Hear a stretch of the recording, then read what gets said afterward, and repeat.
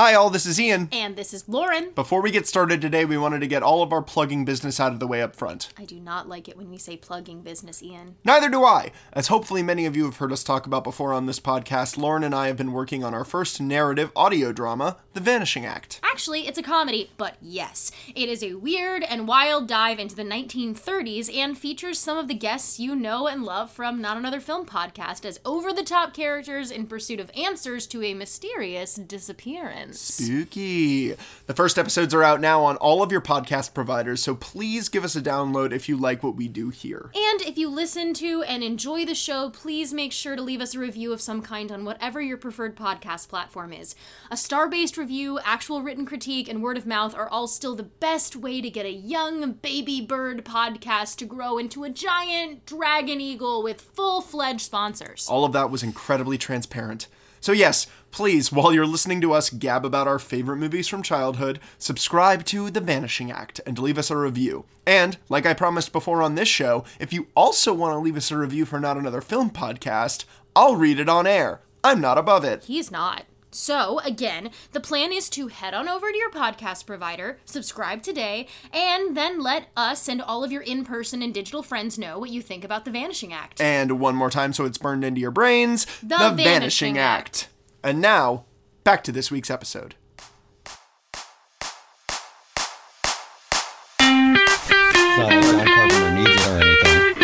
Exactly. And on that note, folks, welcome to another episode of Not Another Film Podcast. This is the podcast where we take movies we used to love as kids and we re-examine them in the harsh, sobering, isolated light of 2020.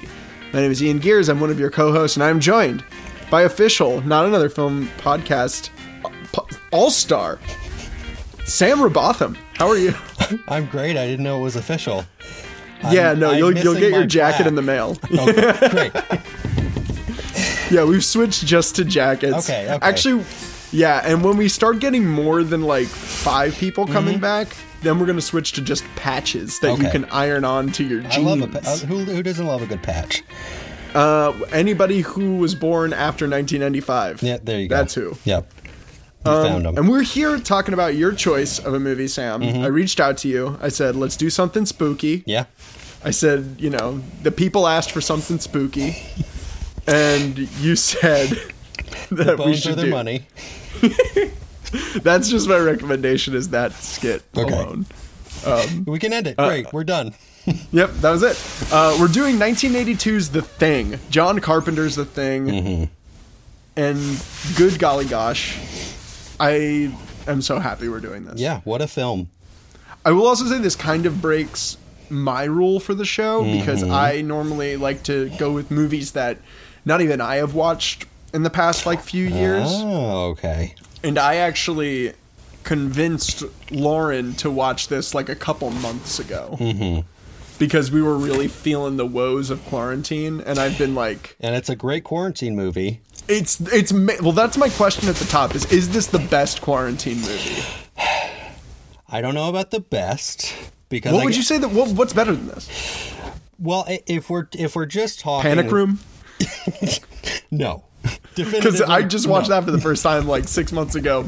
Not as good as this. I mean, I think you would get a lot of people saying Alien, just because that there's something about the AFI top 100 list that makes people scared. Yeah, we're getting to this a little earlier than I had assumed, but let's just dive into it.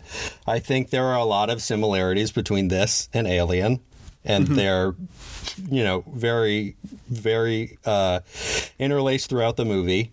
But I think that a lot of people get drawn to Alien more because there isn't that thing of switching locations, where the base in The Thing is so big that they get to go outside a whole bunch and go between all of these different parts of the base, where as an Alien, once they're back on the ship for the last hour of the movie, whatever it is, they're stuck there. And so they can't, they do have the option in The Thing of running out into the cold, but they don't really know what's out there either. It just feels a little more spacey. You get to breathe a little more. Yeah, I buy that. I think I prefer I'm going to tread carefully because I love Alien, and I think Alien's a near perfect film. I prefer this movie as an analog to the quarantine we are living in now. Sure. Because there is actually, for as much amazing creature design as I'm sure we're going to talk about, the thing itself is only on screen for like 10 minutes in this movie. Yeah. And so much of this movie is about the paranoia that comes with living in isolation with a thing that you do not understand that is picking people off and killing them and or hiding as them right in public, yeah. which I got some questions about that later on as well. Okay, great. Regardless, welcome to the Not Another Film Podcast Hall of Fame, John Carpenter. A couple years ago, we did Halloween. Hell yeah. Which I love, and I can't wait to rewatch this Halloween season. You know, actually, I was kind of flipping between two John Carpenter movies. When you initially said something spooky, I thought, I want to do Halloween. But I remembered that you all had already done that when the new one came out. Mm-hmm. And then I was like, maybe I'll do The Fog, because I love The Fog. That is such a great movie. That so underrated. I feel like very few people have seen. So if you haven't seen The Fog, please go watch that. Pause this podcast right now. Go watch The Fog. Then come back. Great, you're back. But I sort of, it dawned on me that movie didn't really come into my life until like only a couple years ago. So I wanted to go back to The Thing because that is a movie that like I really associate with like my teenage years when I first like really got into horror movies, because I used to be a little scaredy cat who didn't like any horror movies. And this was kind of one of the first that really drew me in to like the fold of being the really big horror fan that I am today. Because okay, so two questions. Yeah. One of them, when did you see this movie for the first time? So I saw this in high school. I was probably around 15 or 16, and okay. I rented it from the Narrow Video in Norfolk, Virginia. I was just hoping you were going to say that. Of course. Shout out to the Narrow Video, which I think may have been saved. I don't remember what state it's in. It was in trouble, and then I think the video store itself is gone, but the theater is still there. Yeah, they're like selling popcorn outside, and you can like walk up and they'll like whisper 3 lines from A Christmas Story to you, and that'll like, keep you coasting until the next time movie theaters open up again. Well, regardless, if you still have a local video store in your area, wherever you may be, please go frequent that video store, because that's an experience that we need to hold on to. Yep. If I can throw on my nostalgia cape for a second, and now I'm going to take it off again. This was beautiful, the cape. Yeah, so I, again, this was a time where I was like, I was starting to hear about these like older horror movies, and I knew, I had seen Halloween at that point, of course, but like, that's the whole sci-fi aspect of The Thing was like super grabby to me, because I love sci-fi as well, and have loved that since I was a youngin', thanks to like Star Wars and the other sci-fi stuff that we get as children. Star Trek. Yeah. What's that? Oh, don't ask about it. Don't worry about it. Cool. You got to have CBS All Access to know about it, really. Cool. That little segment should make a good chunk of people real happy. So. So that was Rise of Skywalker or nothing. Fuck you guys. I'm glad they saved that fucking Wookiee. It's my favorite movie. And we'll give the chance some people to leave.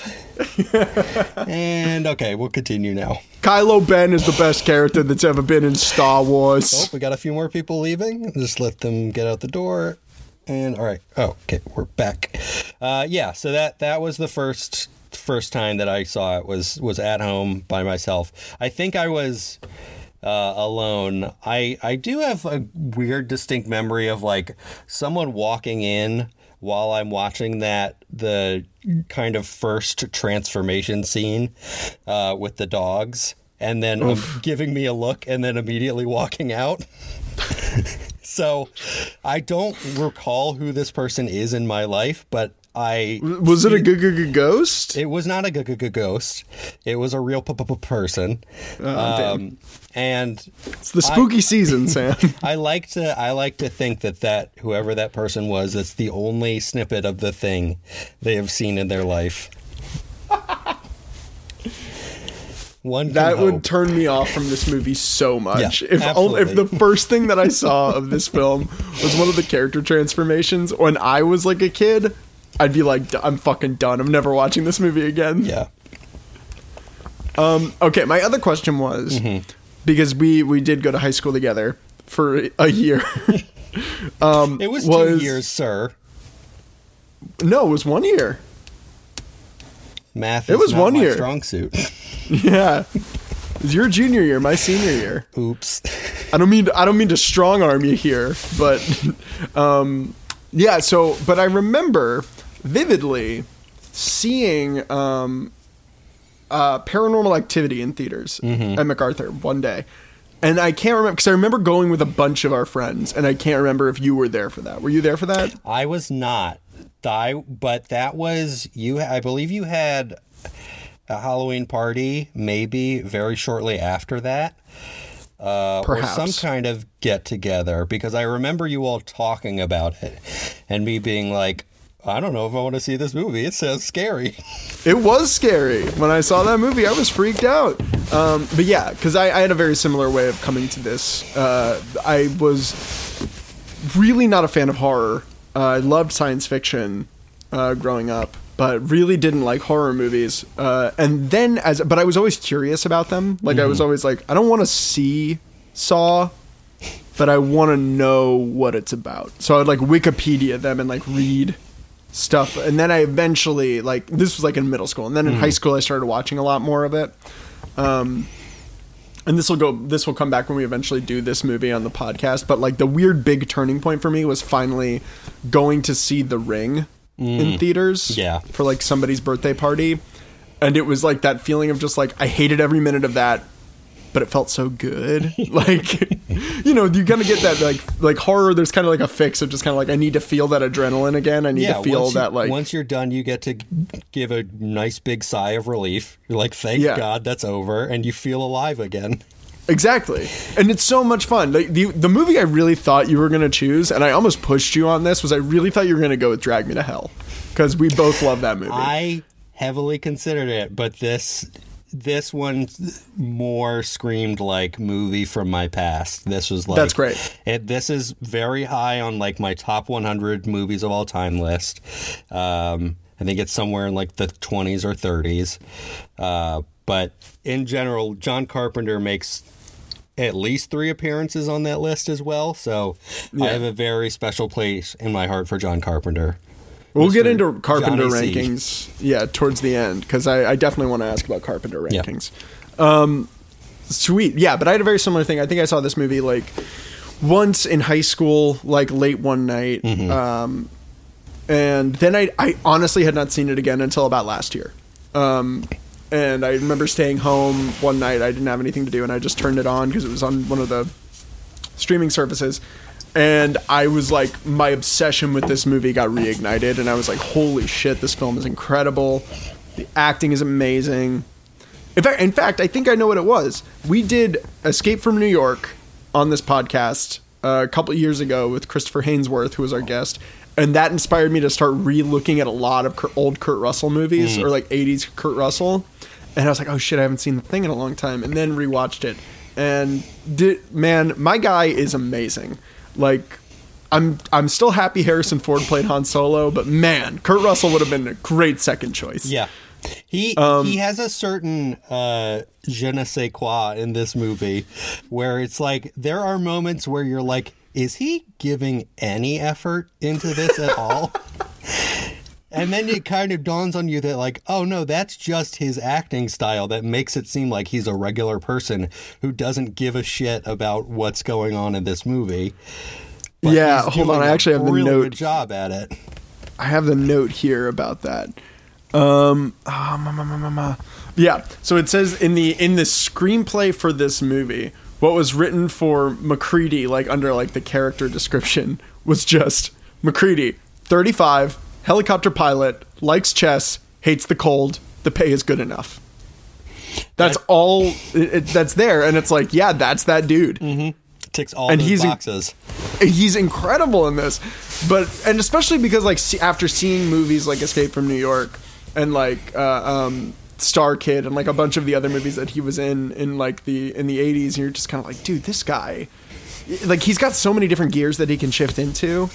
And I think actually that his performance in this movie is what escalates this movie from just being like a fun kind of like creature feature into being like a legitimate terrifying experience, because none of these characters, and I kind of just had this realization last night watching it, but none of these characters act like they're in a horror film. Yeah, so that was another thing that I noticed in a note that I took, is that kind of across the board with like, and especially with 80s horror movies, that you have so many instances of the characters making these really bad decisions that get them kind of looped into this more trouble, and kind of like, you know, the things that kind of lead into the big scares of the movie are things of like, oh, that person shouldn't go in there. They should really think twice about doing that. Whereas in this movie, for the most part, people are making the right decisions along the way. Everyone is super smart. Yeah. Like genuinely, like for them, like there are like dumb mistakes that get made, but they're mistakes that get made where you kind of understand, well, it's like, well, the character wouldn't know that, so of course they're going to make that. Like when Clark is like, it's like, did you spend time alone with this dog? And it's like, yeah, why wouldn't I? Yeah. I wanted the dog to feel comfortable here. I'm a dog guy. Like I spend time alone with dogs all the time. Why wouldn't I spend time alone with this dog? I know he's really well behaved for a Norwegian dog, but you know, seems like a normal dog. And when they first like kind of bring in the remains from the Norwegian base, they're like, we should burn this, right? And they're like, yeah, we'll do that. That's a good idea. But then before they can have a chance to do it, shit goes sideways. Yeah, which makes this the movie.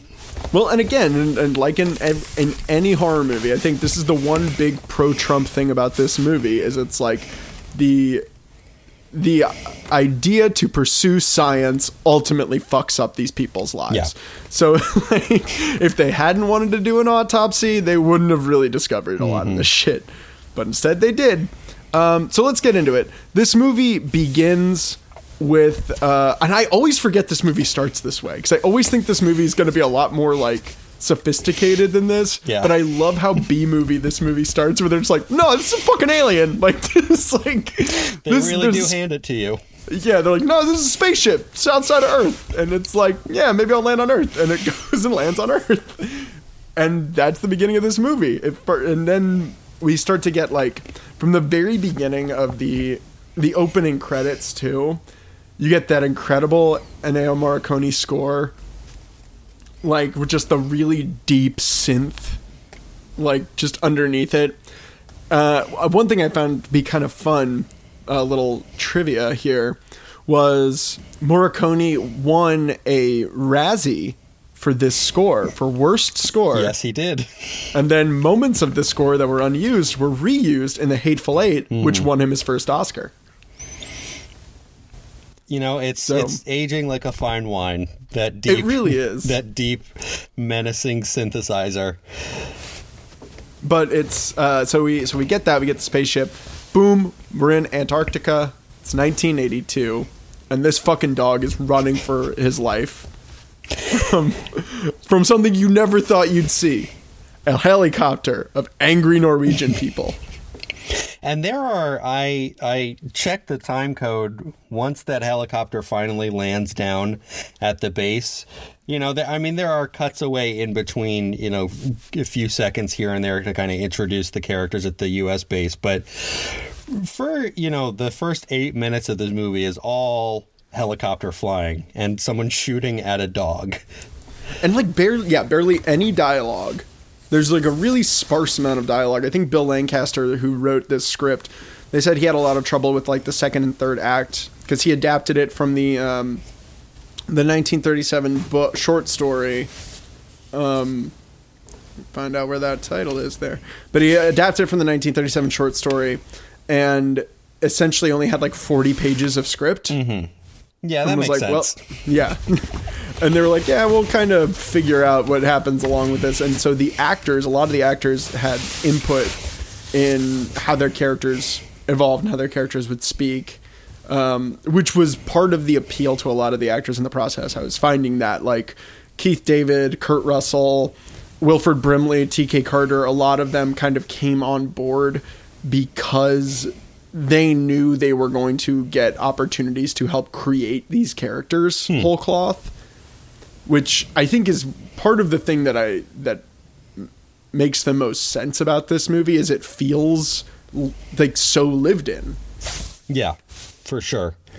Yeah, I mean, because they've been there for like I don't ever think it's... I think they've been there for 6 months. Yeah. But I don't think it's ever stated that explicitly, but we get the sense that they've been there for a long time and that, things are starting to wear on them in general. And we don't they don't McBain it at all with doing like and next week we're all going home. Like there's no mention of that. So there's like, you have no idea how long they could still be there. Right. Like this could be the beginning of like a 2-year endeavor chilling in Antarctica. Would you ever take this job? I think it depends. Well, that was the other thing that I wanted to know. What are they researching? I love that they don't tell you.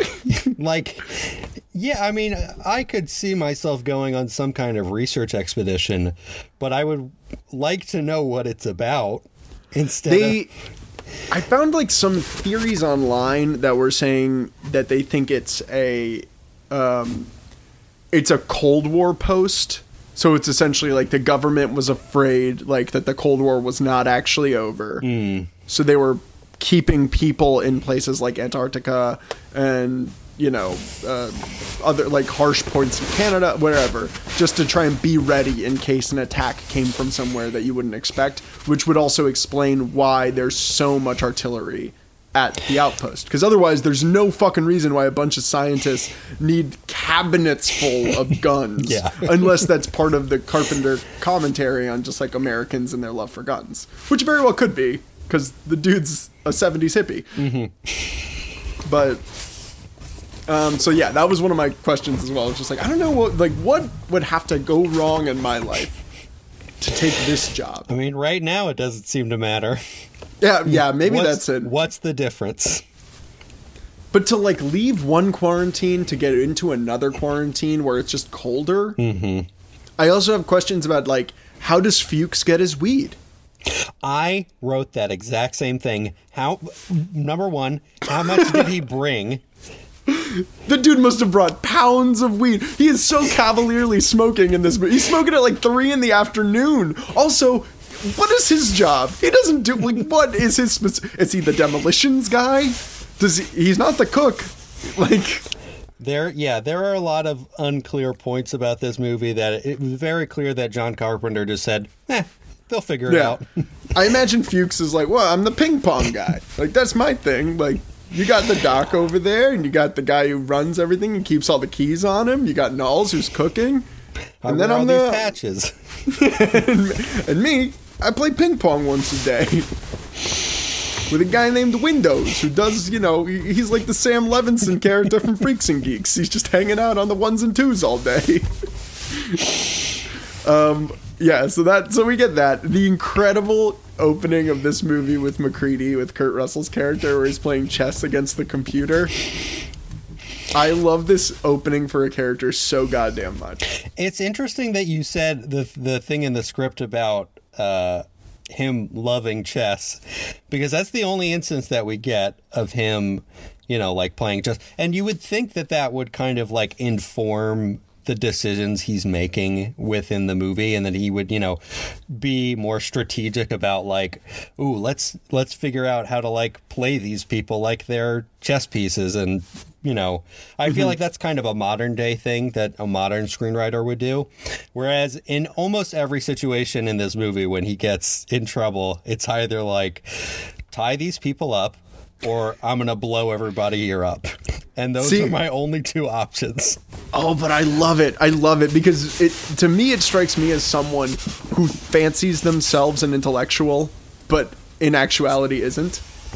Like, he loves chess, because I do think you can make that reading. Because the big thing that ends up happening there, that I do think is a microcosm for the entire movie, is he thinks he's won. The computer's like, sorry, dog, I beat you. In those exact words. And then he takes the scotch that he's drinking and just pours it into this and fucking ruins this computer. It is the 80s. These things are like gold to you. This is a Fabergé egg that's been put in your lap, and he's throwing fucking scotch over this thing almost as cavalierly as Fuchs is smoking weed in the middle of an Antarctic outpost. And the thing blows up. Like it starts to fizzle and, like, you know, catches fire. But it's like is a microcosm for MacReady's entire, like, strategy throughout this entire movie is, I think I got this, and then it's like, you don't got this, and it's like, all right, I guess fire, like, I guess blunt force trauma is gonna be what I go with. So I don't know, like, I think that tracks for him. Because I agree, the first time I saw this movie, I think, in fact, I remember being like, I don't think any of the acting is very good, because it was so anti-horror movie, anti what I was used to in horror movies. Yeah. Where it's like, this movie, like, these guys are playing this like it's fucking 12 Angry Men, and then an alien shows up. 12 Angry Men and an alien. And a baby. I was going to say, if Steve Guttenberg played Windows, that's all I wanted. All right, so this dog, the Norwegian flight, the helicopter. Talk to me about what happens to this helicopter, because they kind of they swing around. They're shooting into the snow and flying real low. Keep going. See how far this can go. I panic when I have to rhyme, so don't put me on the spot. Oh no. And then when they land, they're just like, part of me wishes we could have subtitles for what these Norwegians are saying, and if I had more time to do research, I would try to figure it out. But they're just screaming at the Americans, who are just, for all they know, just playing with a dog, and just start shooting at all of them. Yeah. Because we understand later that they know something that we don't as the audience. How do you not know that from the very beginning of them trying to shoot? You just, like, think that Norwegian people are just like, God damn it, it's a German Shepherd. Dogs. Pull out the guns. Get the flamethrower. It's another German Shepherd gotten into my stuff. But that German Shepherd fucked my wife. Blow up that Shepherd. And then, I mean, that is the first moment that is kind of like outwardly graphic, is this dude just gets shot straight through the face. Hardcore. And then a few minutes later, we get a nice close-up of it, as if we didn't know what had happened. Yeah, man. I don't know. I would say, like, yeah, I want that thing explained to me, but that's literally what the 2011 thing does. Yeah. I mean, that's what I figured. I have never seen it, but as I was watching it, the original yesterday, I was like, I bet when they're walking around the base, the Norwegian base for the first time, the movie is just like, hey, remember that? Hey, remember that? Hey, remember that? It's the whole goddamn movie, man. It sucks. It's so... And it also, I mean, like, I was reading up a lot of stuff on it, and there was apparently, like, there's going to be a lot of, creature effects and puppetry and animatronics, like this movie was. But then, like, the studio was kind of just like, nah, just make it all CGI, and the CGI looks like shit, and, like, it's still the kind of, like, Lovecraftian creature design thing, but it's like, you see how, like, the two dudes' faces get, like, morphed together, and, like, you see how all this stuff and there's, like, a little bit of that, like, Memberberry syndrome to it. But ultimately, it's like, I don't care about this. And there's a dog guy, and you're like, well, I guess dog guy's gonna make it because one of his dogs is about to get thinged. But, yeah, I mean, there's nothing to be gained about explaining that stuff. Yeah, for sure. Yeah. Anyway, they're like, well, now we know that there's a Norwegian base nearby. We should go check out what's going down at this Norwegian base. So let's get MacReady. McCready, you're going to fly us down to this thing. It's going to be dope as fuck. And McCready's like, okay, but there's a whiteout coming, guys. Like, this is not going to be good. Like, there's a giant-ass storm coming. And they're like, they pretty much pull a Marty McFly, where they're like, okay, are you chicken, McCready? And he's like, I'll show you. I'll put my cowboy hat on sideways. Because he's a man's man. Okay, I do want to talk about the cowboy hat sideways, because I think that also is indicative of a much larger theme in this movie, which is Kurt Russell as the king of quarantine fashion. Big old beard that took him a year to grow. A great big bushy beard, in the words of Jim Broadbent. Long, like flowing, gorgeous locks. A fucking cowboy hat. Steampunk goggles. It was like a Hawaiian shirt under 3 layers of like hoodies and like bantha skin, and then like fucking like 2 different boots. Like, this dude looks so crazy. One of the noisiest leather jackets I've ever heard in my life. Holy shit. And it's great.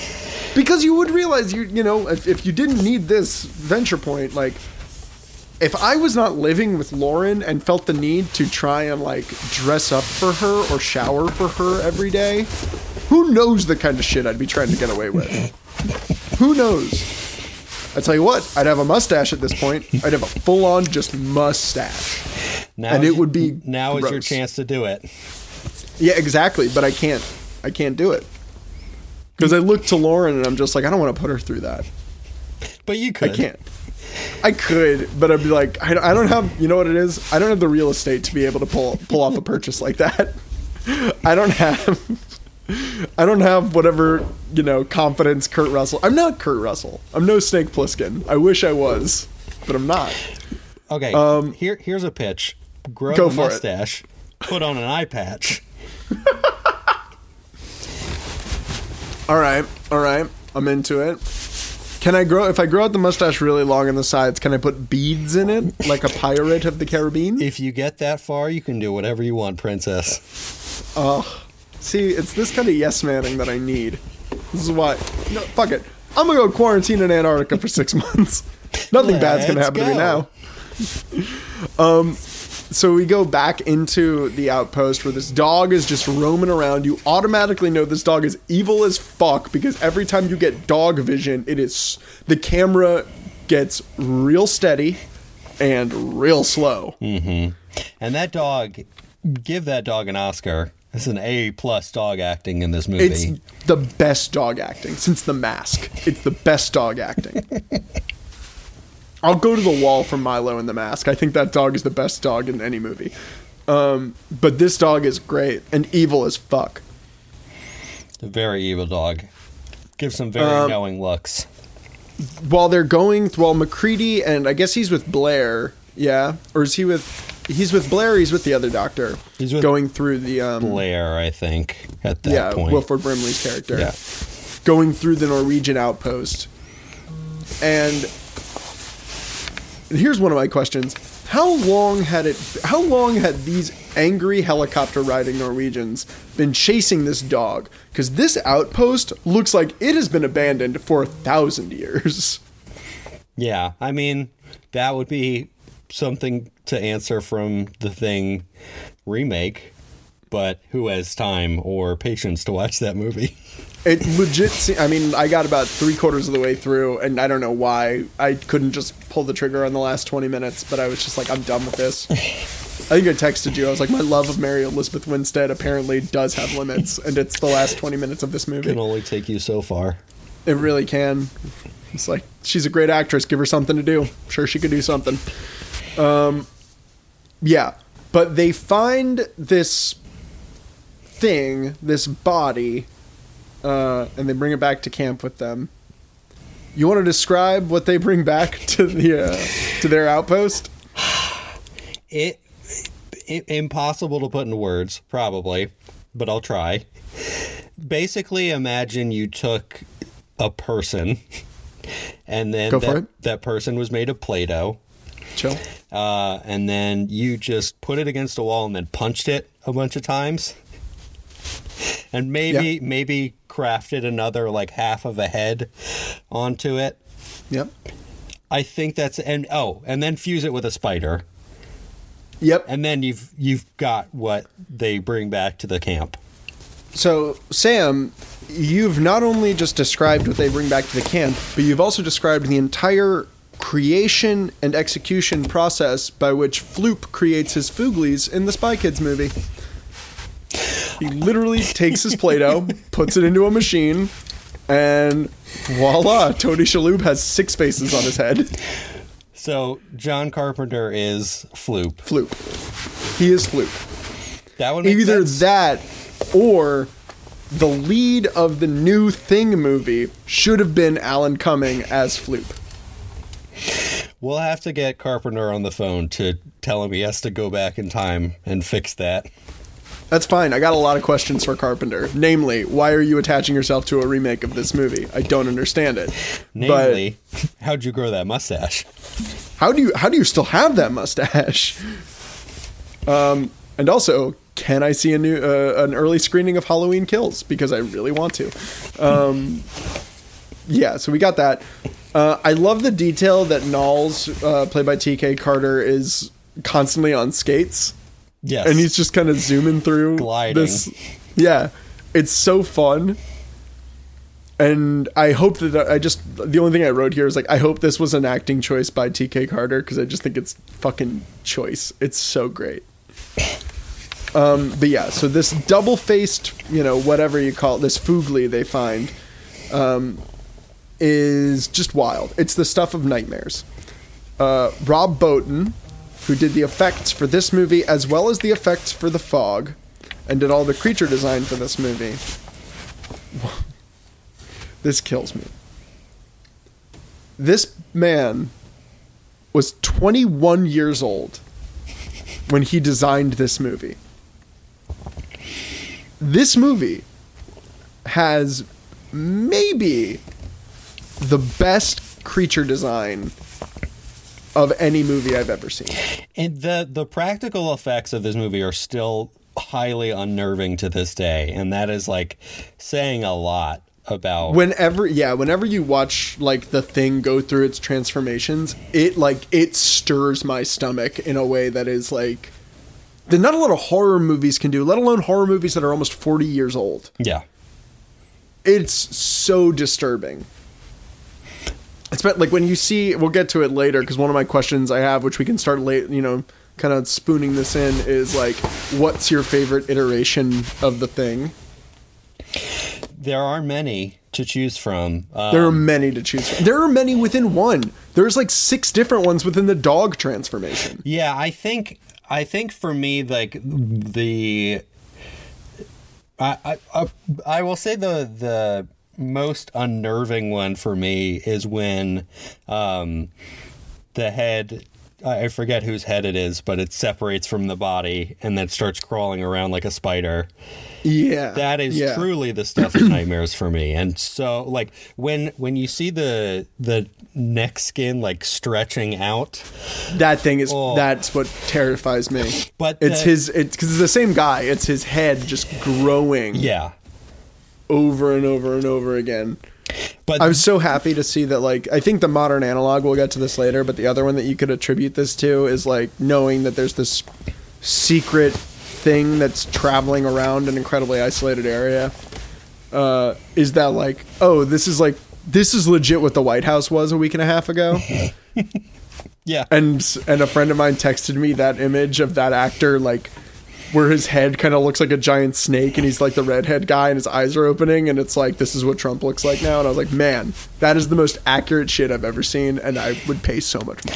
I don't think this movie is probably as gross as Trump was, but But I'm so done. I'm so done, and I'm so over like any and all entertainment that is created about this administration. I just don't care anymore.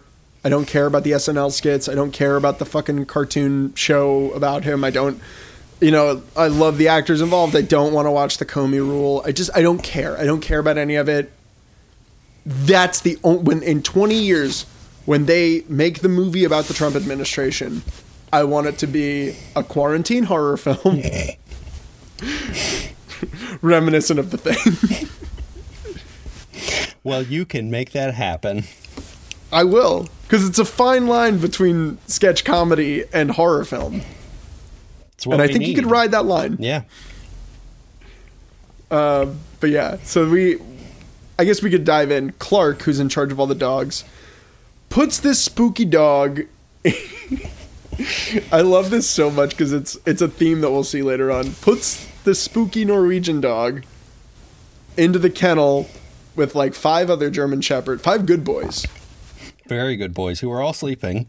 All sleeping. This dog goes dead center. This diva bitch goes dead center in this pen. And as soon as Clark walks away, all of the other dogs are like, nope, don't like this guy. And this dog starts growling, and legit, you bounce. It goes shot on Norwegian dog, who looks concentrated as fuck, growling. Shot on good boys, like, oh fuck, this guy's no good. Shot back on Norwegian dog, and he's already like 60 miles an hour changing. Like, he's like wasted no time. He's like, all right, fuck it, I'm gonna become something else now. He's got a head coming out of his mouth. He's got tentacles coming out of his back. Oh, and they like, oh, I hate this. They like spring and they grab the other dogs and they like, you know, wrap them up and like, you know, tighten up and they asphyxiate them. They like spray acid on one of the dogs. Yeah. Which this is legit. This shot just really upsets me because it just meant that a dog had to be sprayed by something. And is clearly very uncomfortable with it. Yeah, the dog's not having a good time. But yeah, like, I don't know. It must take them like 20 minutes to all be like, I think something's going on with those dogs. Like, we better head back. Thank God this thing is working on animatronic speed because it's not going too fast in this transformation. Which goes to my overall idea about the thing itself. The thing likes to take its time. Mm-hmm. It's a showman, you know? It wants you to see the work. Yeah, it really has its own strategy of like, you know, aside from the fact that it starts to take the form of other things to kind of lie in wait until the right moment, and throughout the movie doesn't come out until right when it wants to. And I think that's what makes the I mean, I kind of hesitate to call them jump scares just because I kind of hate that term, and I hate how kind of co-opted it's been to describe like a lot of great horror moments. But the moments when the thing shifts very quickly as opposed to kind of this slow transformation, that's what makes it the scare so unpredictable in this movie. Yeah, because you kind of never know. You never know what its tactic is going to be in that moment. Because like when they get back to the pen and they're like, well, all these dogs are pretty much toast. And there's this giant spooky alien here. I mean, first thing it does is try to escape through the roof. And they're like, get Childs, get young hot Keith David in here and give him a flamethrower. Tell him to bring that flamethrower. Which is so And he does it without hesitation. He's like, all right, they must need it. Yeah. So Keith David just like, which I hope that was like just like that's his only thing. It's like Fuchs is the ping pong guy, Knowles is the chef, McCready he's on helicopter patrol. Childs was just there in case you need a flamethrower guy. And it shows. He's great with a flamethrower. Other question. Is this the best use of a flamethrower in a movie until Once Upon a Time in Hollywood? I knew you were going to say that. And Kurt Russell connection. So there you go. Yeah. There we go. I mean, the only other instance I can think of a flamethrower in a movie, and I'm probably forgetting a lot of very iconic ones, but Tropic Thunder is coming to mind. That's good. That's a much better one. I thought you were going to say like Saving Private Ryan, and I was like, that's not a fun choice. I think what kind of puts this one at a slightly lower rung is just how many times the flamethrower does get used. Because that first time when he comes into the dog pen and he shoots the flamethrower. It's so invigorating. And then we get like at least 20 more flamethrower shots throughout the movie. And a lot of them don't work. Yeah. You learn how fickle a flamethrower is. John Carpenter is here to show you, like, don't, you know what, too much of a good thing results in mistakes. So don't go for it all the time. Don't go chasing flamethrowers. Yeah, but they use a flamethrower on this thing. They're like, well, glad we're all on the same page. There's a fucking creepy-ass thingamajig in here. Maybe we shouldn't have gone investigating that Norwegian outpost. Maybe we shouldn't have brought back this two-faced Floops Fugly. And maybe there's a good reason that that thing is burnt to a crisp. So they take it's the dog's body that they take next and they start doing the autopsy on, yeah? Yep. Yeah. So they start doing an autopsy on the dog's body. I have when the dog's face splits open and it looks kind of like a Venus flytrap. Mm-hmm. It looks like the plant in the 95 Jumanji. It looks like the creature from Stranger Things. Yeah, the Demogorgon. That's a good call. Imagine if that show was just practical effects. That'd be great. Oh. Yeah. So yeah, they start doing an autopsy on this dog, and you just get this incredible. It's one of my favorite shots in the movie of the doctor like looking at this burnt, horrifying like smoke is coming off of it. It's sizzling. It's bubbling. It's pussy. It's disgusting, like thing. And he goes and reaches for his scalpel. It's with like a little baby scalpel, and he's just like, fuck this. This is not going to do anything. And he starts doing an autopsy, and it's like, guess what? All the organs in here, completely normal. It's got a whole respiratory system. It's got it's got arteries. This thing's healthy as Michael Phelps, who's also a thing. And then there, everyone's like, no, it's not normal. Let's kill it. But like, then things just keep getting out of their hands. That's the thing about this movie is it keeps kind of turning over once they're like, okay, we figured it out. Now let's go get it. No, you have not figured it out. The most accurate, like, modern analog to the thing itself is Apple software. Because once you figured it out, it immediately has a new version that's already ready to go. And again, it slowly integrates itself into your system because it wants you to know that you're going to be getting a new and improved and better version of something you already have that you did not need an improved version of. And when you get it, it looks completely different and does all of the same things, but has completely different commands. And that's the thing. That's the thing. Yeah, so we get this, the next really kind of big thing that happens is they're like, okay, we're going to try and, because at this point they don't know that it's attached itself to something else. So they're like, well, we're going to kind of go off and do our own thing now. Return to the world, we get the great McCready line where he's just like, I'm out of here. I just want to go to my shack and get drunk because I've seen some shit tonight I have not wanted to see. And this is where they get, it's the character Bennings, right? Is the yes. redhead dude. Yeah. The next guy who gets it. And they're like, well, Bennings is just broke out of this fucking room and ran out into the cold. And they're like, well, sounds like something a thing would do. So we should go out and find this guy. Again, Bennings, just like your old version of GarageBand, is just chilling in the middle of the snow, waiting to turn into a thing. And he already looks a lot like an alien. So this should have been your first indication. He's also the only person in this movie who kind of looks like a scientist. Or anybody who is of a research capacity. How badly do you think they wanted Dreyfuss for this? Probably pretty bad, but, to lend some credibility. Can't get that Dreyfuss money. No, and it's like, Brimley's great. Like, you got Wilford Brimley. Like, he's kind of disgruntled. I wouldn't buy him as a scientist, though. I'd buy him as, like, a swimming coach that, like, made his way onto this outpost. So here's my other big question. At this point, because the thing obviously attached itself to Bennings. Why didn't it attach itself to Clark? I mean, there's no real rhyme or reason to it.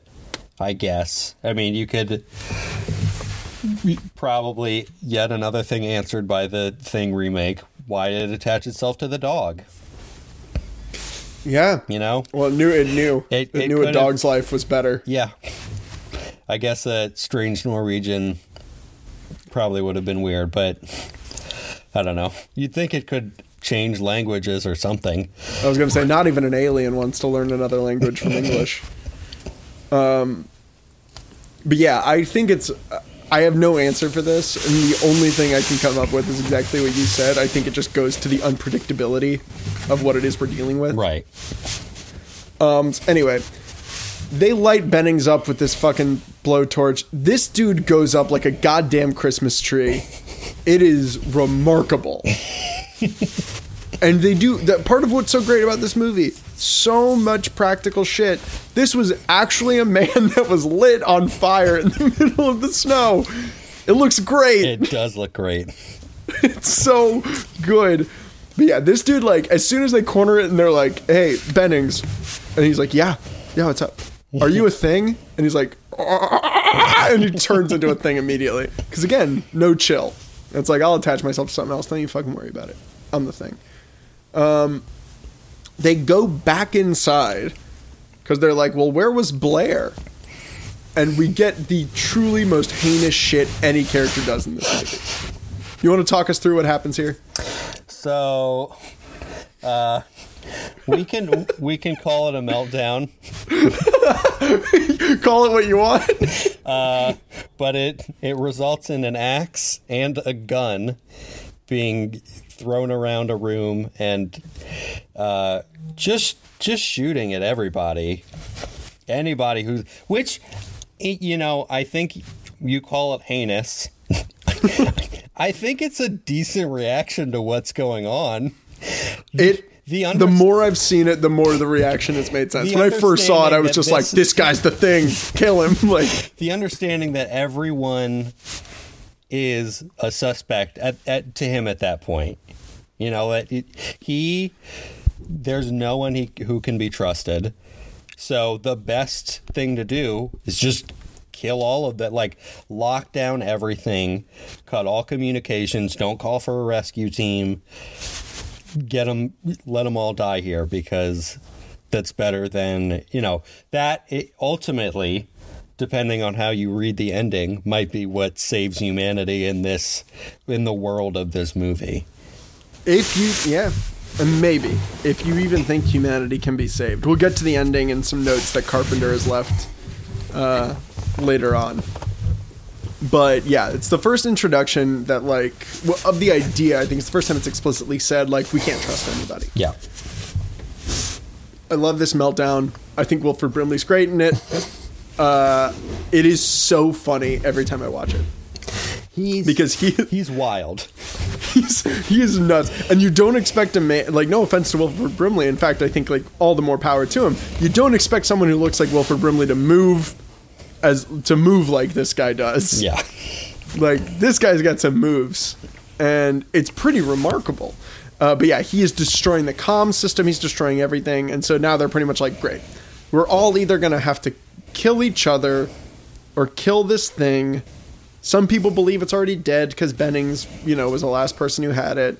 And again, we remind you folks, he lit up like a fucking Christmas tree. And so they're like, well, we really don't know. I guess we're going to split up and try and see if there's any indication of what's going on here. I love, the other thing I really like about this, like, let's split up scene is they're like, cool. Like, Fuchs, you go with Windows. And Fuchs like, well, I don't want to go with Windows. And then Windows freaks out. Windows is, again, this dude's like he's a putz. He's like supposed to kind of be the comic relief, I guess. But he's like the radio announcer. I guess every outpost needs like a Howard Stern knockoff. You need a radio broadcaster to transmit the radio signals. That's how that works. Yeah. But he's obviously incredibly sensitive about himself because he's freaked out. He's like, well, fuck you guys. Like, I'm a cool guy. You should want to hang out with me. But they split up the campaign. He never want to do that. They go outside. And this was the line that like hinged everything for me on this rewatch, where I was like, that's what it is, which brought us to the realization of like, this movie stands up against so many other horror movies because the characters don't act like they're in a horror movie. Because they're like, yeah, cool, we're going to split up, blah, blah, blah, blah, blah. And you're going to need to go to my shack. And they're like, well, why? Why would we need to go to your shack? Weren't you the last one there? And he was like, I was the last one there, and I didn't leave the lights on. And they look over at the shack, and the lights are on in the shack. And it's just the way that Russell says it, where it's like I'm not, what was the line? I have it right here. I didn't leave the lights on. Like, that could be like a fucking trailer line in The Conjuring 3. Yeah. You know, slow pan and music swells, boom, you know something big's gonna happen.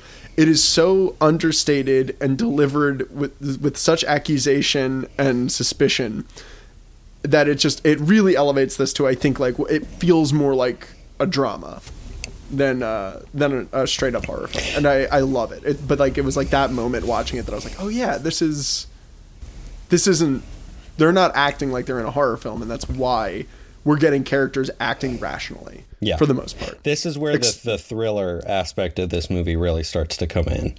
Yeah, we get the high suspense.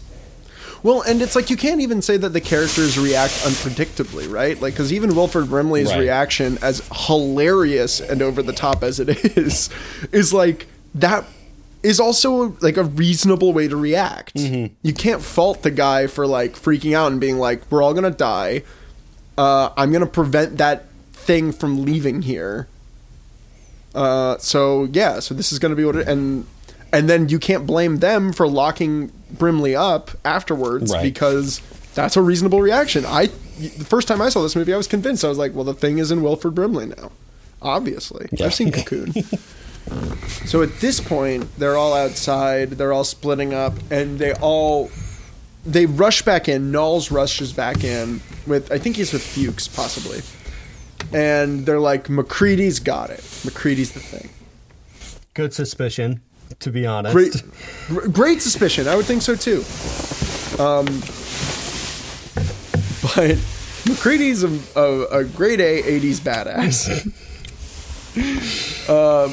To the extent that he's just like, fuck you guys. Here's some dynamite. I'm going to blow all of us up unless you let me back in this outpost. He says it's like negative 100 outside with wind chill. It's a whiteout. I don't know these things. Sure, I believe it. So now they think MacReady is the thing. And they've got the great exchange between Keith David and MacReady, and you really start to see here that Childs and MacReady don't like each other. Yeah, they are at odds. That is putting it mildly. Am I missing? Because I've seen this movie a few times now, and they give no real reason for that. No, I mean, I think it's just masculine tension that is, a classic 80s. I was thinking about it last night, about the very noticeable presence or lack thereof of women in this movie. Mm-hmm. It's all men and very masculine men, and just realizing that John Carpenter does write good characters, but he kind of really only knows how to write men for the most part. Well, that's interesting. I mean, because what about Laurie Strode? Well, because he very actively needed help writing Laurie Strode when he set out to write Halloween.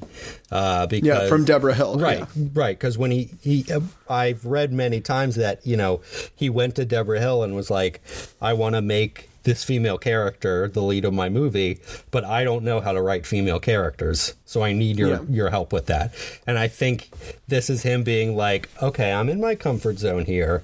I got all guys on board. I did read that at one point there was a female character, but I believe the actor got pregnant and then couldn't do the shoot, so they had to kind of reformat. But they named Keith David's character Childs in her honor.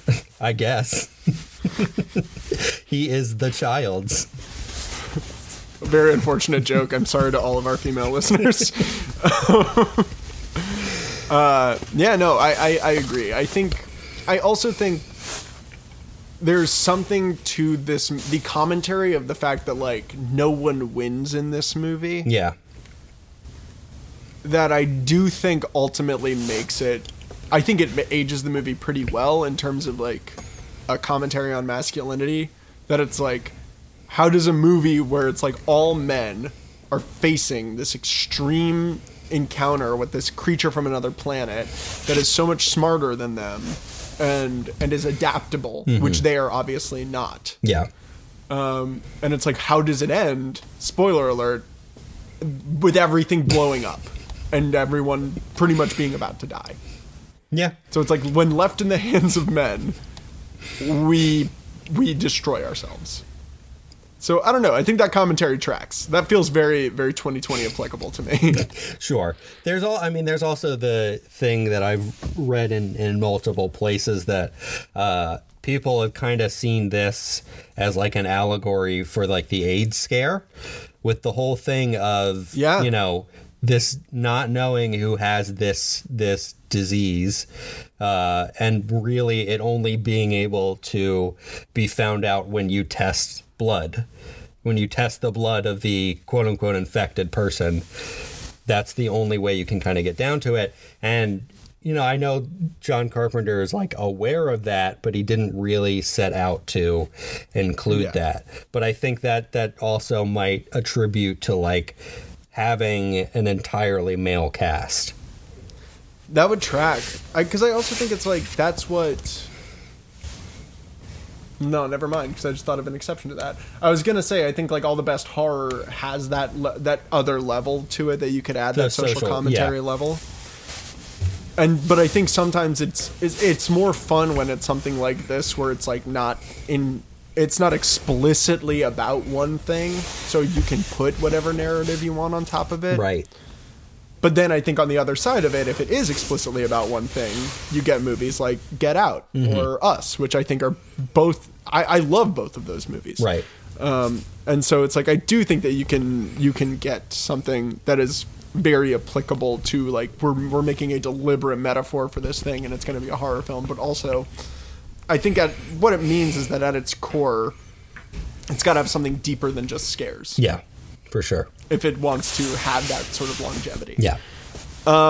So this is where they're like, okay, we're gonna rip apart this next character, give an autopsy to him, and man, oh man, this defibrillator is one of the funniest moves in this movie. It's horrifying.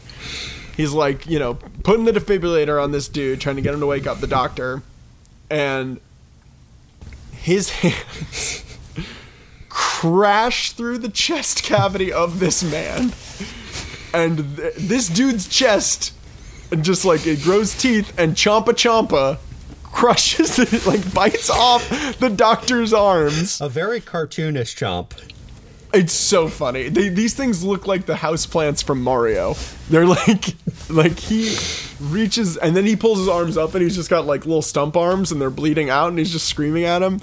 It's the most creature feature this movie gets.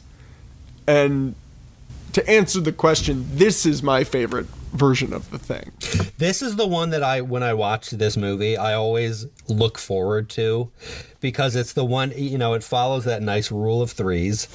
And it's very much, you know, every time I watch this movie, this is never a scene that I forget about. So I always know it's coming. When it starts, I'm like, oh boy, here we go. There's one, there's two, here comes the third. And it's very satisfying. I did find I forget how much they actually show of the arms getting torn off, and that's a very visceral thing that is so it's so satisfying as a horror fan. It keeps upping the ante, though, because then right after that he's screaming and looking at his, you know, stump arms, and then like this man's face is like growing and elongating, and his neck is ripping, and there's like fucking green tendrils coming out. And then you've got the fucking snake Donald Trump head that comes out of the chest. And it's moving. That's the other thing that's incredible to me, is that it's like, the puppetry is like, you can tell it's a puppet, you can tell it's an animatronic, but it's just like incredible to me that it's like, this is what we used to invest money in effects wise. You know, I'm beating a dead horse, and it's not any sort of a hot take to say that it's like, you look at something like the original Jurassic Park and you look at something like Jurassic World, and there's just kind of like a, what the fuck are we doing? Yeah. Like, just because we can do more doesn't mean we can do better. Yeah. And it's like, this still looks so much better than so many other horror movies. Yeah. I mean, it really, you know, I can see a lot of people making the argument that this, like, the effects in this movie look a little aged. And I think they do when you're watching this in, like, HD. You can kind of see that, you know, it's very obviously not a real person. Like, it doesn't look real, but that's part of the aesthetic choice of this movie, is to make this look kind of like otherworldly, and kind of like everything about it looks kind of off. Yeah. There's an uncanny valley quality almost to even the puppetry. Yeah. Yeah. Which, whether intentional or unintentional, I think it's like it doesn't affect the movie negatively for me. In fact, I think it affects it incredibly positively. Yeah. It's what part of what I love about this movie so much. Yeah. Next we get blood test time. This is, from what John Carpenter has said, the entire reason he wanted to make this movie was for this setup alone. It's just a dynamite scene. Yeah. You want to explain it? So McCready says, we're going to tie everybody down. Yeah. Because, you know, he's a smart guy, likes chess. The idea that, you know, this thing is going to come out to defend itself. And so the only way that we're going to be able to figure this out is by taking a hot coil, and we're going to run it under the flamethrower for a minute, a very long minute. They take a long time to heat up that first coil. Yeah. And it really, no one should know, sets that tension of what's going to happen when they first start dunking. And then they go down the line and they draw blood, and they start one by one dipping them in. Some of them fizzle out with a lot of relief. What I really like about this scene is how every time one of them fizzles, they're like, all right, let's take a break. Let's untie that person, because they're good now. So now we got to get them out, which it seems weird until we get down the line finally to one of them when the blood does react very strongly. And then Fuchs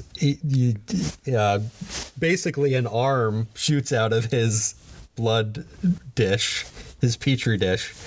And then he starts vibrating like a 1990s cell phone. And everyone else who is still tied up, it just starts panicking, and the entire room. Shit. Everyone is screaming.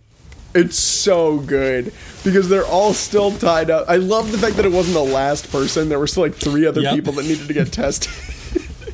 But it's just like, this thing lights up, and man, it's just like the dog, where it's just like, I'm definitely not the thing, and then it goes to the shot of the blood, thing shoots back to Fuchs. Holy shit, Fuchs, you're the thing, and he's already like, fuck it, I'm changing. Like, it's so funny and incredible, and just like the effects, seeing this dude change. The acting is great because you can tell that a lot of this are just like a lot of these are just actors in this situation that are like, you know, have prosthetics on and are having to, like, you know, shake uncontrollably or whatever, and it's just wonderful. The dedication's amazing. Yeah. So then they're like, okay, fuck, we gotta light this dude up again, which they do after they get a little bit of trouble from the flamethrower. The flamethrower's like, look, I've been on. I was told I was gonna get a union break soon. Like, give me my 10 used me minutes to heat a goddamn coil. Like, you know, you brought me out of retirement for this. Fuck you, I'm going to sleep. And now they're like, all right, I guess we gotta blow this whole popsicle stand up. This whole place is going up. And that's when they start to go down to I'm sorry, I'm blanking right now. they're like, we've got to go blow up this thing's ship because the ship is like below the ice. Well, right? first they go out to see Wilford Brimley, who's been locked in the shack and boarded up in there. Casual noose hanging from the ceiling. And they go out there to test his blood, and he is gone. He's nowhere to be found. Because he's a wild card. And you know what? Actors that look like Wilford Brimley never get to play wild cards. And that's why I love that character. And then they go down underneath the base. They find underneath there that all of the parts that have been disabled from the disabled from the tractor and from the helicopter, that we've gotten these ideas before that we thought, oh, he did it so no one could get out of there. But then we find out he's been using it to build a spaceship. And that's a really great turn that I didn't really process until this viewing of it. That I don't think I processed it until I watched it a couple months ago. This whole time, he could have been the Thing, and basically been doing it to... His whole plan that whole time was to build the spaceship. Yeah, because he's trying to get away. Which is, like, that's part of the book, where it's like, this movie differs a lot from the short story, which is called Who Goes There, by the way. I finally found it. But at the end, they end up, defeating the Thing and realize that there was something underneath the snow, a way of the Thing being able to get home. And they're like, oh, shit, thank God we stopped it from doing that. And we're all A-okay. I'm going to go home and have sex with my wife, And instead, this movie takes the complete nihilistic approach to the ending. But yeah, them finding out that that this alien was like, yeah, I'm trying to peace out and go, it's fucking cold here, guys. Like, I really am not about this life. If you saw me arrive, I was just supposed to stop and get some milk. I'm on my way home. This is really not what I want to be doing with my Sunday. And the other... okay, so what happens next? We get a literal face palming. That's pretty cool. Where Gary, who we never talked about Gary that much. Gary's a fucking cuck. This guy is There's not wild. Much to talk about with him. Yeah, he's like, I just keep thinking, like, man, in like 10, like, if they had gotten like a 2020 Alan Ruck, he would have been a great Gary. Like, but yeah, so the Thing goes up to him and like puts its hand on his face, and the fingers start going through the skin on his face. It's another visual that turns my stomach every time I see it. And a lot of it is because you definitely know that it's that actor with prosthetics on his face. Yeah. So he's getting to actually act what that would feel like to have his skin be penetrated by non-sharp fingers. And also the cold, unnerving look on Wilford Brimley's face as he's doing it. Yeah. He's unaffected. Wild card. Oh, that moment. It's a woof moment. Yeah. It's my woof moment stamp. Woof moment. Classic Robotham woof. It's a great moment to come from a man named Wilford. But yeah, they eventually get to a point where, like, MacReady's like, all right, I'm gonna set a bomb. We're gonna blow this shit up. And he's calling for Childs. He's calling for Knowles. He's calling for, Gary and the other people he came down there with, not getting any answers.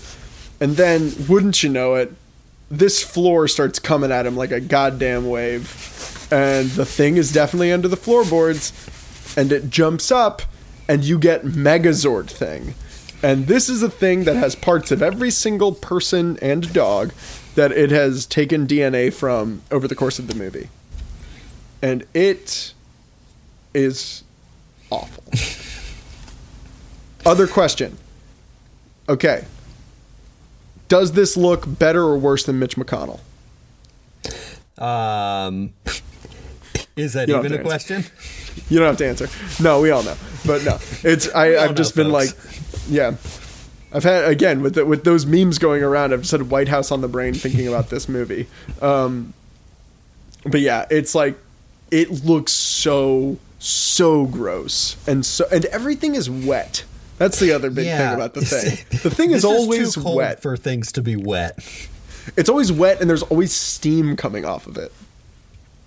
Because of how fucking cold, I guess it is. And it's like, this thing is shedding, it's layers of skin and bone and artery. I really hope people are trying to eat during listening to this podcast episode. This is, okay, so I have a, knock on wood, I have a pretty strong stomach. I never really get that way with movies or TV shows where they're like, oh, you can't, I couldn't eat watching this. It's like, I'm ashamed to say, like, I've put away a bento bowl while watching the first 20 minutes of Saving Private Ryan before. But, like, I genuinely can't eat while watching this movie. It's a little much. I don't want to drink when I watch this movie. Yeah, it's kind of, hands on the couch waiting for it to be over. Yeah. Like, I remember when I showed this movie to Lauren a few months ago, even, like, I mean, both of us were kind of just in awe of just, like, how good this movie still looks and how everything still looks so realistic to the extent of, like, you can tell that there's an actual tangible effect there, and it's not just, like, a tennis ball. There's no Dobby. Yeah. But it does also have that, like, the fact that they're even, like, what fucking, like, Vaseline did you have to rub all over this Kermit puppet to get it to have this, like, gross texture that it looks like just things are just coming off of it. It's disgusting, but it looks great.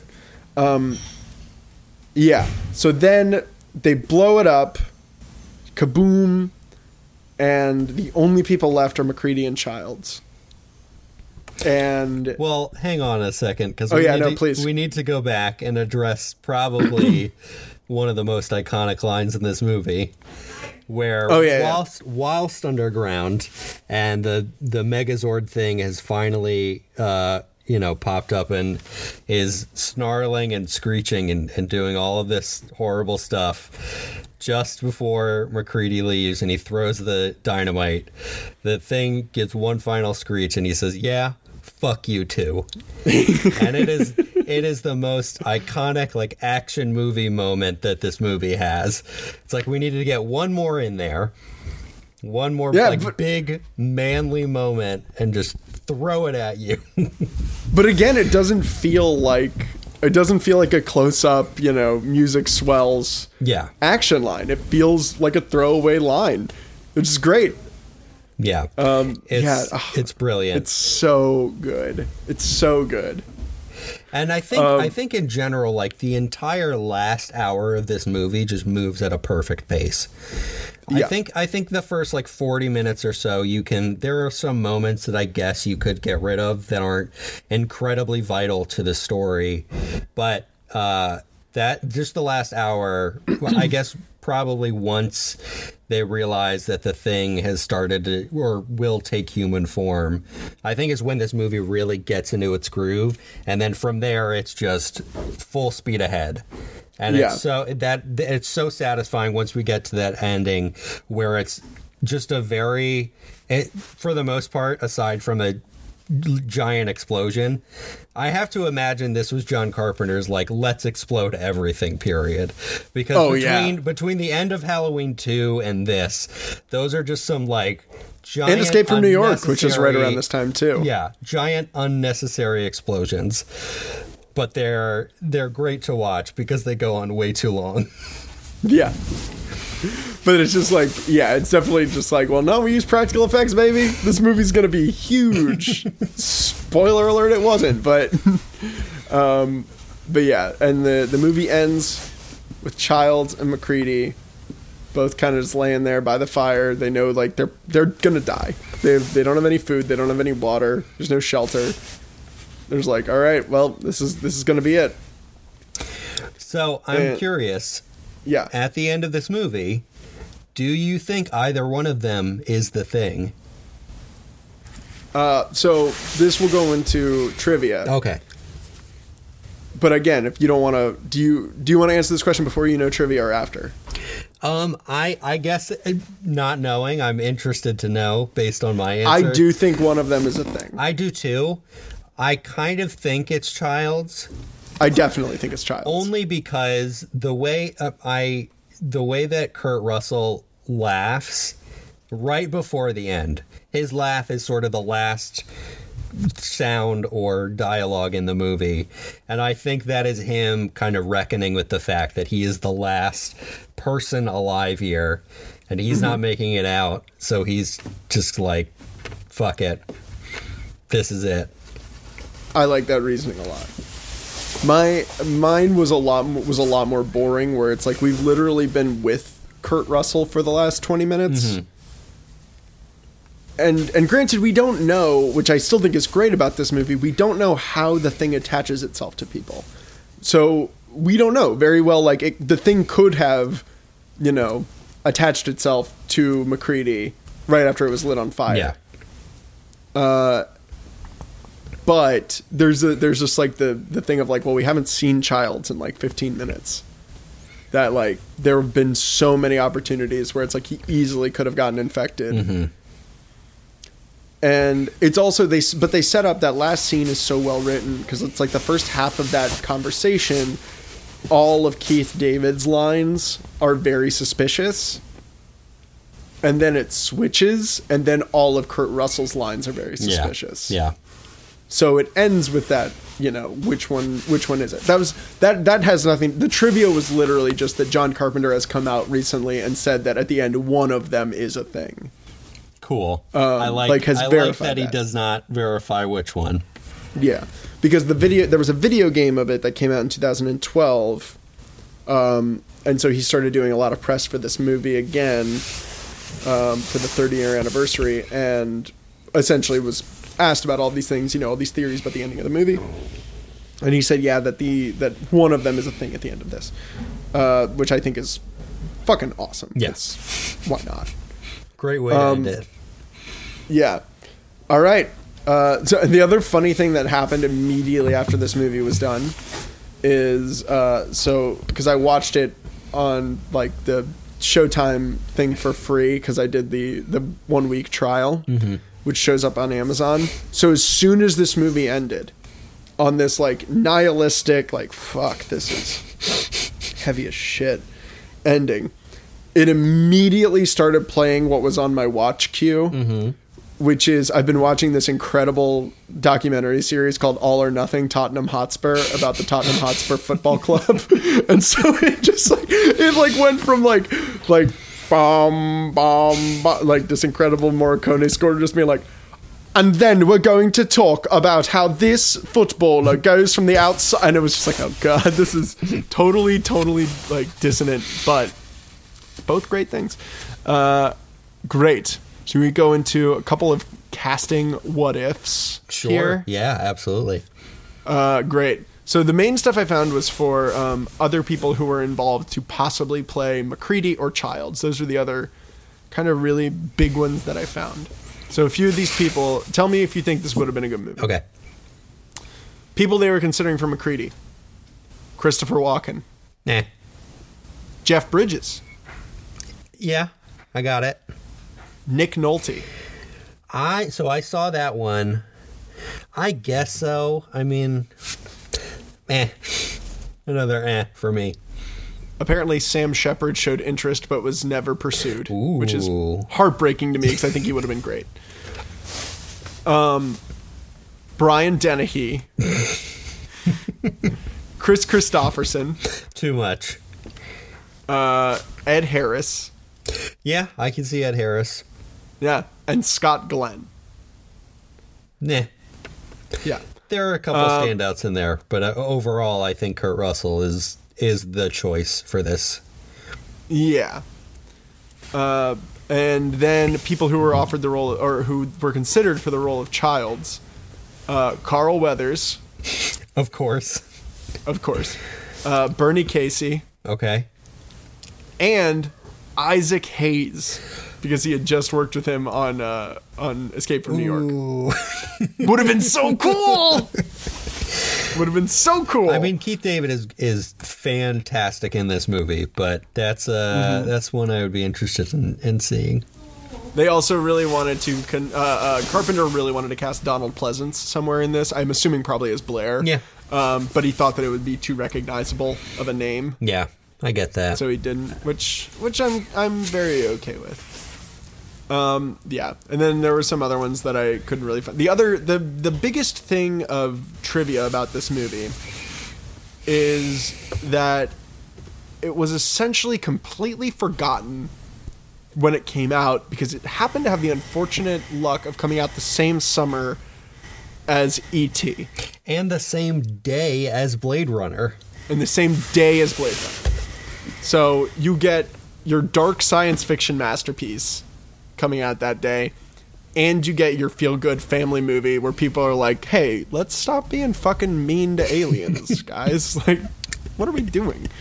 This movie says, no, let's burn all of the aliens. Yeah. And I think for better. Probably. You know what? All those people Reese's Pieces. So initially, Universal granted a $200,000 budget for creature effects because John Carpenter is very explicit with Universal and said that we want to do a lot of practical effects. We're going to do a lot of creature stuff. So the budget was $200,000. Do you know how much the creature budget ended up being by the time this movie was done? I know how much the total budget was for this movie. All right, then we can play that now. What was the budget of this movie? So I read that the total budget is $15 million. Yeah, that's correct. So compared to, and just comparing that to other John Carpenter works, Halloween was $375,000. So, again, math not my strong suit, but 15 million is a much bigger number than 375,000. So I'm going to guess, based on the full budget, I'm going to guess that the creature budget ended up being closer to 500. Great call. Creature budget on this movie was $1.5 million. Imagine being 21 years old on a major motion picture that is being fucking billed by Universal Studios, and you're like, yo, I'm going 8 times over the budget. Fuck you, homies. Look, it shows. It's great. You know what? It stands the test of time. I would say that aside from probably, I was having this conversation with Cole yesterday about this movie, who also loves this movie, about whether this is the best creature design in any movie, and he brought up a good point where he said, I think the only movie you could really compare it to is the creature design for the Xenomorph in Alien, yeah, which is probably more iconic than this, but I definitely think that it's definitely in the Hall of Fame. It's in the conversation. Well, what I read was that John Carpenter, when setting out to make this movie, like one of the big issues that he had with Alien is that you could tell it was a person in the Xenomorph suit. And so he wanted the creatures in this one to really feel so unnatural that they, you couldn't really tell how they were moving. I love that. The puppetry is so kind of intricate. And I think I read that the final appearance of the thing took something like 25 puppeteers to, operate. Jesus. Which is, that's so many puppeteers.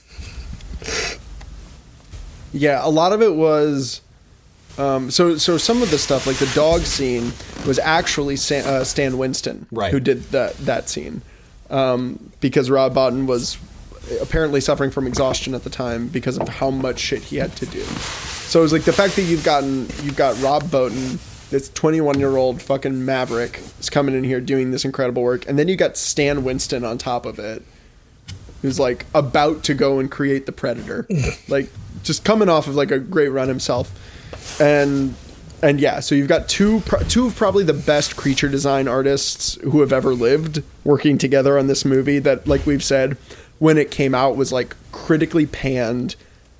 Do you want to guess how much this movie ended up making worldwide? I only know that it was a huge flop. So of its budget, I want to say it probably made 300,000. Oh, it's much more than that. Okay, good, great. So it wasn't that much of a flop. Not that much of a flop. No, it made 19 million total worldwide. Okay. It was not allowed to be released in several European countries because of how graphic it was. Okay, makes sense. And I found this out. There are some movies that should never be played on on TV. They just should never be played on TV. No. But when this movie is played on TV, they take out 20 minutes of scenes from the movie, and they add, which again, I remember this. I've seen this before when I've watched this movie on like USA or something. Characters are welcome and as are things, but they add a voiceover. Weird. Like, so you get a MacReady narration. Weird. Which I think is also really incredible, again, that this movie came out the same day as Blade Runner.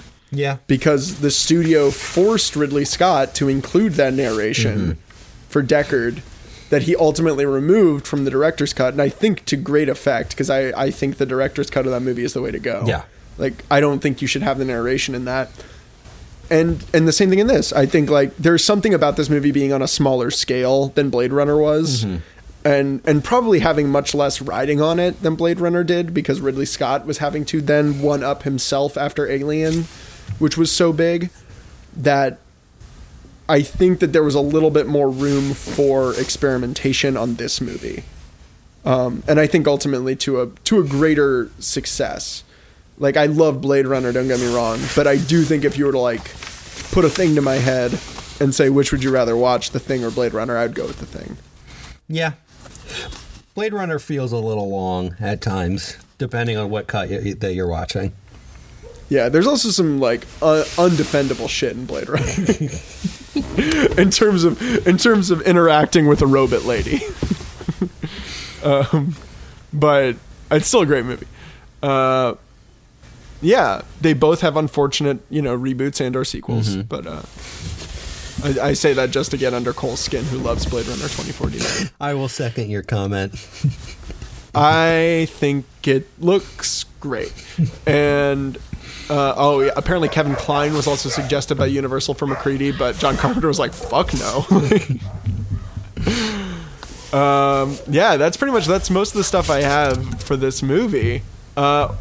What is your favorite iteration of The Thing?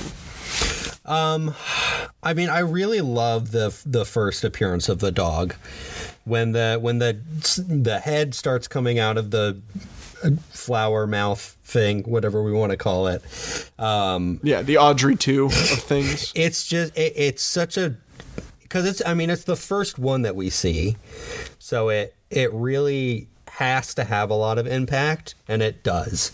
It has just the right amount where it's like, we're not going to give you everything. We're going to let you kind of like build on this. Like, you think this is bad, we're going to make it a lot worse. But every time you see The Thing, it gets worse and worse. And it's starting with that one is really satisfying because it's just off-putting enough. Yeah. The first time you see the dog's face, like, again, when you get that, like, yo, this dog seems sketchy, and then the other dog's like, yeah, that dog's sketchy, and then you go back and the dog is like, I'm fucking sketchy. Like, that first time where it's, like, definitely a dog puppet, but it's just, like, shaking, like profusely, and there's, like, a little blood coming out of its Yoda mouth. Like, that shit is so scary to me. It's so unsettling. But yeah, there's something about that one as well, since it is the first one, that you see like 6 iterations of it within that first transformation, which is, very, very off-putting. That's a good call. All right, let's do Carpenter Hall of Fames. What's your top 3 Carpenter films? So, top 3. Would you like me to put them in order? If you would like to. I'm going to opt not to, simply because each of these movies means something very different to me. But it's kind of the trifecta of Halloween, The Thing, and The Fog.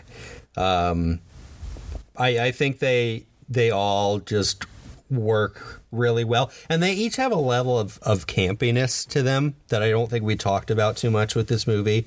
Is that this is probably the darker of all of the Carpenter movies. Yeah. But just the campiness in some of the design and then some of the acting, as we talked about, it's he straddles this line very well of like knowing when to go really dark and knowing when to be goofy, and then going back to the really dark shit. Like, and I think that comes through in like his music. If you listen to it, like it's a little laughable when you first hear some of his scores and how 80s synthy they are. But then the more you listen to them, you're like, okay, I'm getting a little uncomfortable here. And then they just keep going and building.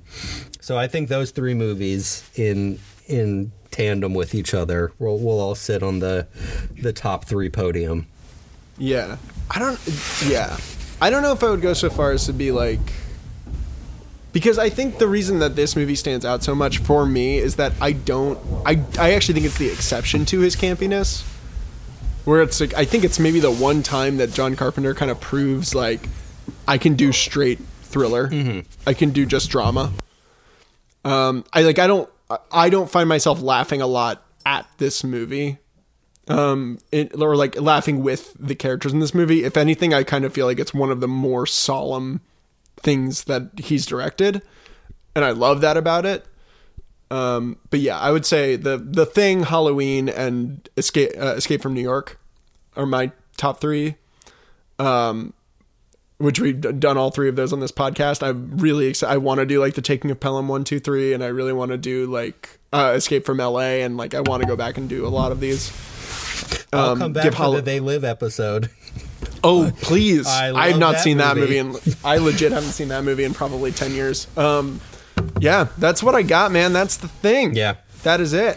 So, Sam, like we always do at this time, do you recommend The Thing in 2020? I, of course, do, despite its both critical and financial failure. This movie is a certified classic. It's a cult classic for a reason. And, you know, if you don't like gore or gross effects, then maybe it's not the movie for you. But overall, it stands up as a pretty good movie. Oh, yeah. 100%. I think this movie is incredible. It's a very... Yeah, it's one that it's like... I've shown it to a few people now at two mixed response. So, again, it may be viewed as 2 hours of men on their bullshit, and you kind of got to be okay with that. But, you know what? If you're cool with that, and cool with kind of reading into it, and especially ready to check out an incredible creature design, then watch this movie. Yeah, for sure. And Sam, do you have a modern analog to 1982's The Thing? So, mine definitely loses some of the, you know, the infection part of it. But the more I was thinking about it, and this was not a movie that I loved when I first saw it, but I would be interested in watching again, is 2017 It Comes at Night. Oh, yeah. Which is another, you know, locked in paranoia movie. And I just found myself thinking about it a lot. A lot of the kind of, that movie is filled with a lot of very slow moving shots, and a lot of tension building. So I think just in general, if you're looking for something that's another, trapped in a box paranoia movie, that one's definitely worth checking out, at the very least for the camera work, because it does a lot with editing. And they do a lot of, I appreciate the kind of courage of that movie. Yes. With a lot of things that they do. I really like that movie a lot as well. I'm going to recommend, I've already recommended The Lighthouse on this show, which was my very obvious kind of like thing of like 2 hours of men on their bullshit. That's also two dudes trapped in quarantine, slowly going crazy. But I love that movie, and I will happily plug it again. The other thing, I have been obsessed, like capital O obsessed with the show on HBO called The Third Day, which is a very folk horror show. There's only 6 episodes of it. They also did a 12-hour interactive theater experience that they streamed live on Facebook. Oh, wow. That I had on in the background for most of the day that it was happening. Lauren and I have been obsessed with this show. It is truly phenomenal. It's Jude Law, Naomi Harris, Patty Constantine, Emily Watson. It's really, really remarkably well made and has maybe my favorite camera work and cinematography of anything that I have seen in the past couple of years. Like, it is remarkable looking. And if you're a fan, if you're in New York or in London or wherever, and you're familiar with the show Sleep No More, or the theater company Punch Drunk, it is that company's kind of first foray into television. Oh, I actually didn't know that. Yeah, so it's a lot of, that's the interactive theater aspect kind of came into that. It's them and then Dennis Kelly, who was the showrunner for the UK Utopia. Got it. Television show that just got remade here. So it is very fucked up, a lot of crazy imagery, a lot of tripping on acid in the woods, if you're cool with that. But man, oh man, it's got some really cool shit in it, and the acting is phenomenal. And it is very, very creepy and anxiety inducing. So highly recommend that. Do you have anything that you want to plug? First, I guess I will plug a joint project that you and I have been working on for Channel 101, for those familiar with you, with the format presentation. I'm not exactly sure what you would call it. Have started a podcast competition called Frequency 101, where they are looking for 5-minute audio pilots that they will put together and play each month. If you have a 5-minute audio pilot that you would like to put together, they're always looking for more submissions. But Ian and I, along with Sam Miller, have all been working together on an audio pilot project called Tapped In. The first episode is up, so if you search Frequency 101 on your podcast players, you'll find it. And we got an episode 2 coming up in like a week and a half, maybe. Oh, yay. We'll post about it. I was just going to ask when it's coming out. And then hopefully we'll get an episode 3 and keep going with it. But it's been really fun. I would ask you to describe the plot of it, but I think it's more fun if people go in cold. I agree. Especially since it's 5-minute episodes. It's so short. It's such a fun concept, and it's such a joy to be a part of. When we evolve it into something bigger, hopefully, then maybe we'll go into more detail about it. But yeah, when the Duplass brothers pick us up for our HBO anthology series, it'll be dope. Yeah, so I want to plug that, and then of course, like everyone else, I'm gonna plug the idea of voting. Go vote, for God's sakes, because what else are we gonna do? Yeah. I'm gonna plug voting as well. We really got to do this, folks. I also have been doing a little bit of phone banking for Knock for Democracy at knockfordemocracy.org. They're a really great organization. They walk you through how to do it if you have anxiety making phone calls like I did. They not only give you a lot of tools ahead of time to do it, but also the first 20 minutes of every phone banking session are dedicated to how to work the technology, how to use the information sheets that they give you, and how to kind of be prepared for any sort of caller that you may interact with. They're really, really great. And also, you heard at the beginning of this in the little add-on that we've done, but check out The Vanishing Act. It's if I don't plug it, then I don't get to sleep in a bed. So please listen to that if you can, and also check out Tapped In. Sam, always a pleasure. Always Come back a pleasure. anytime we'll do They Live. Let's put that on the books. Yeah, we'll watch it sometime soon. Fantastic. All right. Thank you very much for listening, folks. Go watch The Thing and have a very safe and spooky and mask-filled Halloween. I'm going to keep that in.